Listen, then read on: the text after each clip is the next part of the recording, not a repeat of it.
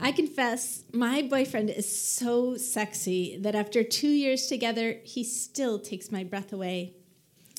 I'm happy that he and my husband are friends as well. It just doesn't get any better than that.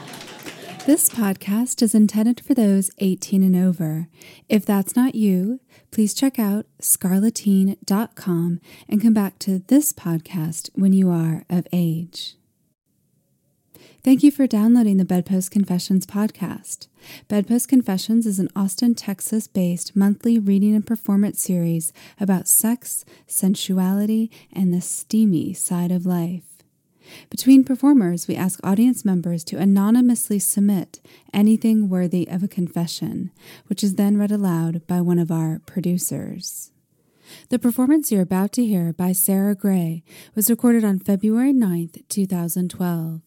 Sarah will be reading an honest account of a relationship which she calls too much. Here is Sarah.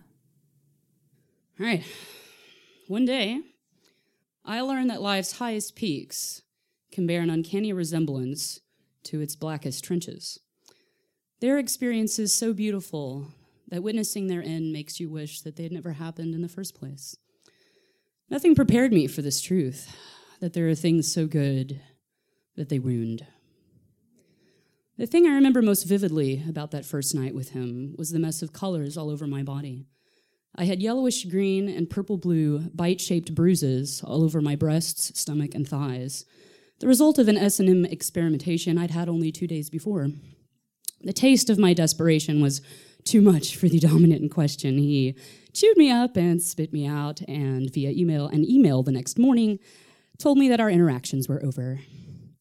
What drove me hyperventilating on one man's floor soon led me, after a long whiskey-fueled night playing pool, into the arms of another. Sickly yellow-green, lurid blue, and reddish-brown, too, as I was also on my period. And as my new lover kissed me and asked shyly if he could remove my bra, I felt yet more embarrassment. Not only could he see the marks of another man's teeth all over my skin, but the telltale lump of the menstrual pad between my legs. I hadn't planned on all this. The drunken run through Town Lake Park at 2 a.m. chasing my new friend's dog. The kiss at 4 a.m. The delicate movements of his hands so large that I could wrap my fist around his thumb and feel as if I had teeny, tiny baby fingers. I told him what had happened. I apologized for menstruating. To both things, he neither cared nor minded. He got me a towel to lay on. Good guy. My stale blood was sticky rust on our thighs. We were both too tired to be good at sex. I kept falling asleep as he kissed me with his gentle, soft lips. Yeah, it was a long night, man. It was a beginning of what neither of us could have ever guessed. Days, or maybe weeks later, it happened. It was a Saturday afternoon. We hid ourselves in his room and smoked a bowl of hydro. We did that cutesy thing that pothead lovers do where, we take turns inhaling a hit so we could slowly blow it into each other's mouths. This, of course, led to kissing. Some of what soon occurred can be explained by facts.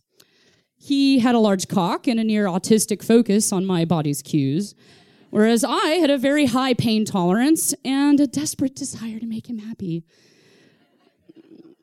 Yet, as anyone who's been to the mountaintop knows, what's there is much more than the sum of its parts. My arousal reached a pulsing plateau as his cock found a rhythm that was neither too hard, nor too erratic, nor too deep. I lay on my back and sighed, "This is bliss," as he fucked me. Those were the last words I said. This rhythm continued. Sentences turned to blurted words, then groans, and then to silence. Something was budding within me, not the familiar crescendo of orgasm, or at least not the kind I was used to. I felt organless, boneless, as if I were nothing but a grate encasing warmth from the bottom of my feet to the swell of my belly. There was a high, panicky feeling within that warmth as well, a hysterical physical whine that my brain smartly labeled as, he is stimulating my prostate, before it too was hushed by our panting breaths. We kept to this steady march of bodies, sweat soon running in rivers down his chest and onto my cunt, which was stretched so wide. A long time went by. Hours. What was time? At some point, the bed's box frame broke with a shudder. We didn't notice. He took each of my feet into his great hands and spread his arms wide like Christ on the cross. My legs spread-eagled, forming a precise equilateral triangle. He suddenly drove the rhythm harder, and his cock slapped my cervical wall as if it were the thin skin of a drum. I felt a sweetly unendurable pain that I couldn't possibly survive. Up to this point in my life, I'd had plenty of good sex. Yet even during the most enthusiastic sex, I'd always been aware of myself, as if a camera were discreetly filming me and beaming images back into my brain. This is you talking dirty. This is you giving head. This is you moaning sexily. Even in the midst of an orgasm, I was still in control of my thoughts and reactions, normally. But now, that camera had been smashed. I no longer moaned on cue. Whatever part of me that cared about that I was drooling, it was broken. I saw things. Concentric circles formed around our heaving bodies in a mandala that contained us, the earth 3 floors below, and the limitless atmosphere above. Within these circles swam undulating snake-like creatures and letters I didn't know how to read. The screams that left me were like the pounding of my heart or my cunt's stuttering grasp. I did not will them. These were not porno bleats of pleasure. I sounded like a murder. It was terrifying. And I didn't want it to stop, not ever. After, as I lay in his arms, I tried to put this impossible experience into words. And the best I could manage was, what?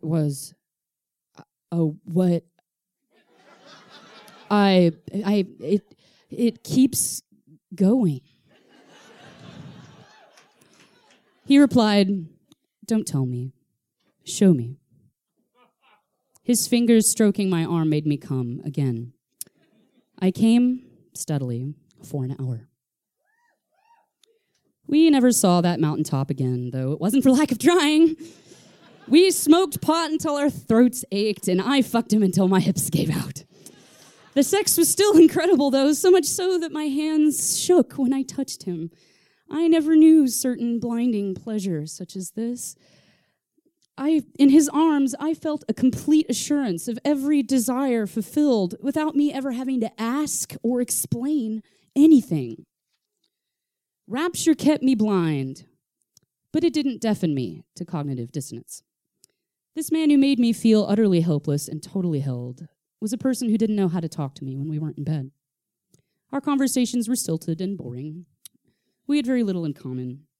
Sleepy on pot and beer, I silently watched him play video games for hours, since I didn't know what else to do or what to say to him. There were fights, resentments, pleading arguments. I took his dissatisfaction and loneliness as a personal insult and tried ever harder to fulfill what I assumed were his needs. Just as he binged on Maker's Mark and vomited into a sink at a party, I binged on sex with him, keeping awake each of his various roommates with my screams, roommates whom I couldn't look in the eye the next morning. How could it be that this thing that we had together, this thing that was far too much, why wasn't it enough? It brought me low. I grew jealous and obsessed. I couldn't bear to think of him making another woman scream like the way he did me, and yet I cheated on him with another man, first and only time I have ever cheated on anyone. I resented him so much for having this undeniable physical pull over me. I hated myself for being so enthralled to a pleasure I could never refuse. We broke up several times. In between each time, the other men I saw were like methadone. Syrupy medicines that I drank to take off the creeping, inevitable edge of despair. And yet, every time he and I got back together and he held me again, I wept breathlessly. I wept for joy. The highs we gave each other were unmatchable, but doing so left us weakened and ill, surrounded by the trash of feelings that we had tried unsuccessfully to ignore. Fulfillment led only to deeper, unanswerable needs. We tried being just friends and failed because every time we were in the same room with each other,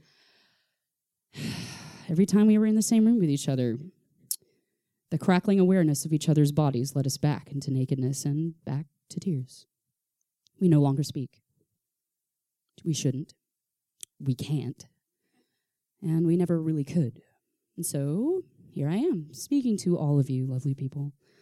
I'm not sure what message I'm trying to tell you with this story of mine. This is not a vindictive against him, as he was just as helpless and hapless as I was in the throes of this thing that briefly bound us.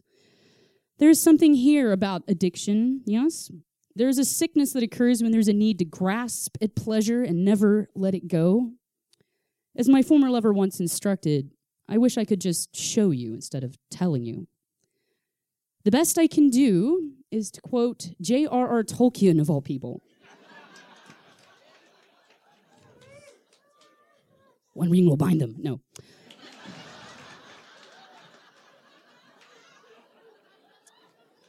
No, it's a little different than that. Beautiful and terrible as the dawn, treacherous as the sea.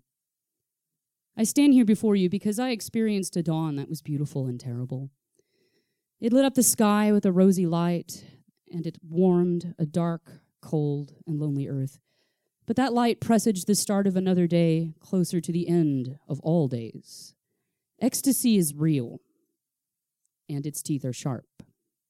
It swims unseen beneath what we do every day, and you will never know when it will come close to you, or how long it might stay, or what it will take, or what it will leave you. Everything we do here on this stage concerns it. We talk about it. We try to understand it. We maybe even try to tame it. But it cannot be caught. So let us watch for it, then. And if we see it, let us regard it with the awe it deserves. Thank you.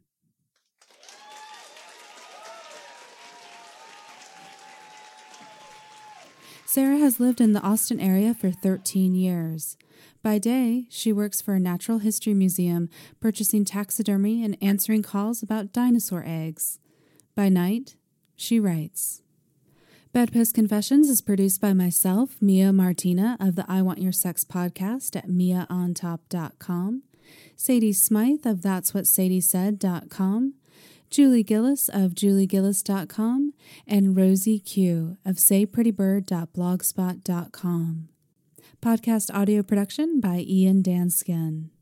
You can find links to all of our websites and more information about Bedpost Confessions at bedpostconfessions.com. You can also confess with us at Bedpost Confessions on Facebook and Bedpost Confess on Twitter, where we tweet audience confessions. Chime in and add yours.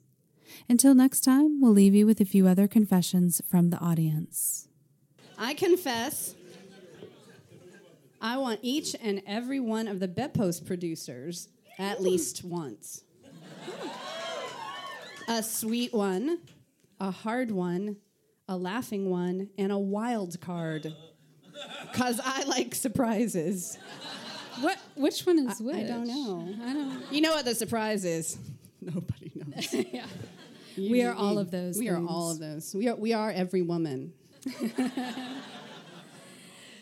I confess, I had sex in front of your apartment complex's gym, and a homeless man totally watched for a bit. I confess I once had to go to the doctor to be treated for severe tennis elbow after a marathon masturbation session.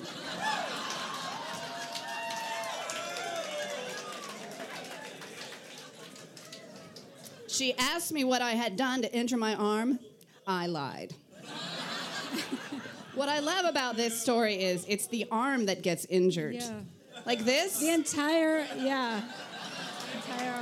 It's real hard to break this, you know? It's true. It's true. It's a good demo. Thanks. Have you done that? I pulled something just doing Yeah, that. Just yeah. doing that. Just doing that, I hurt myself.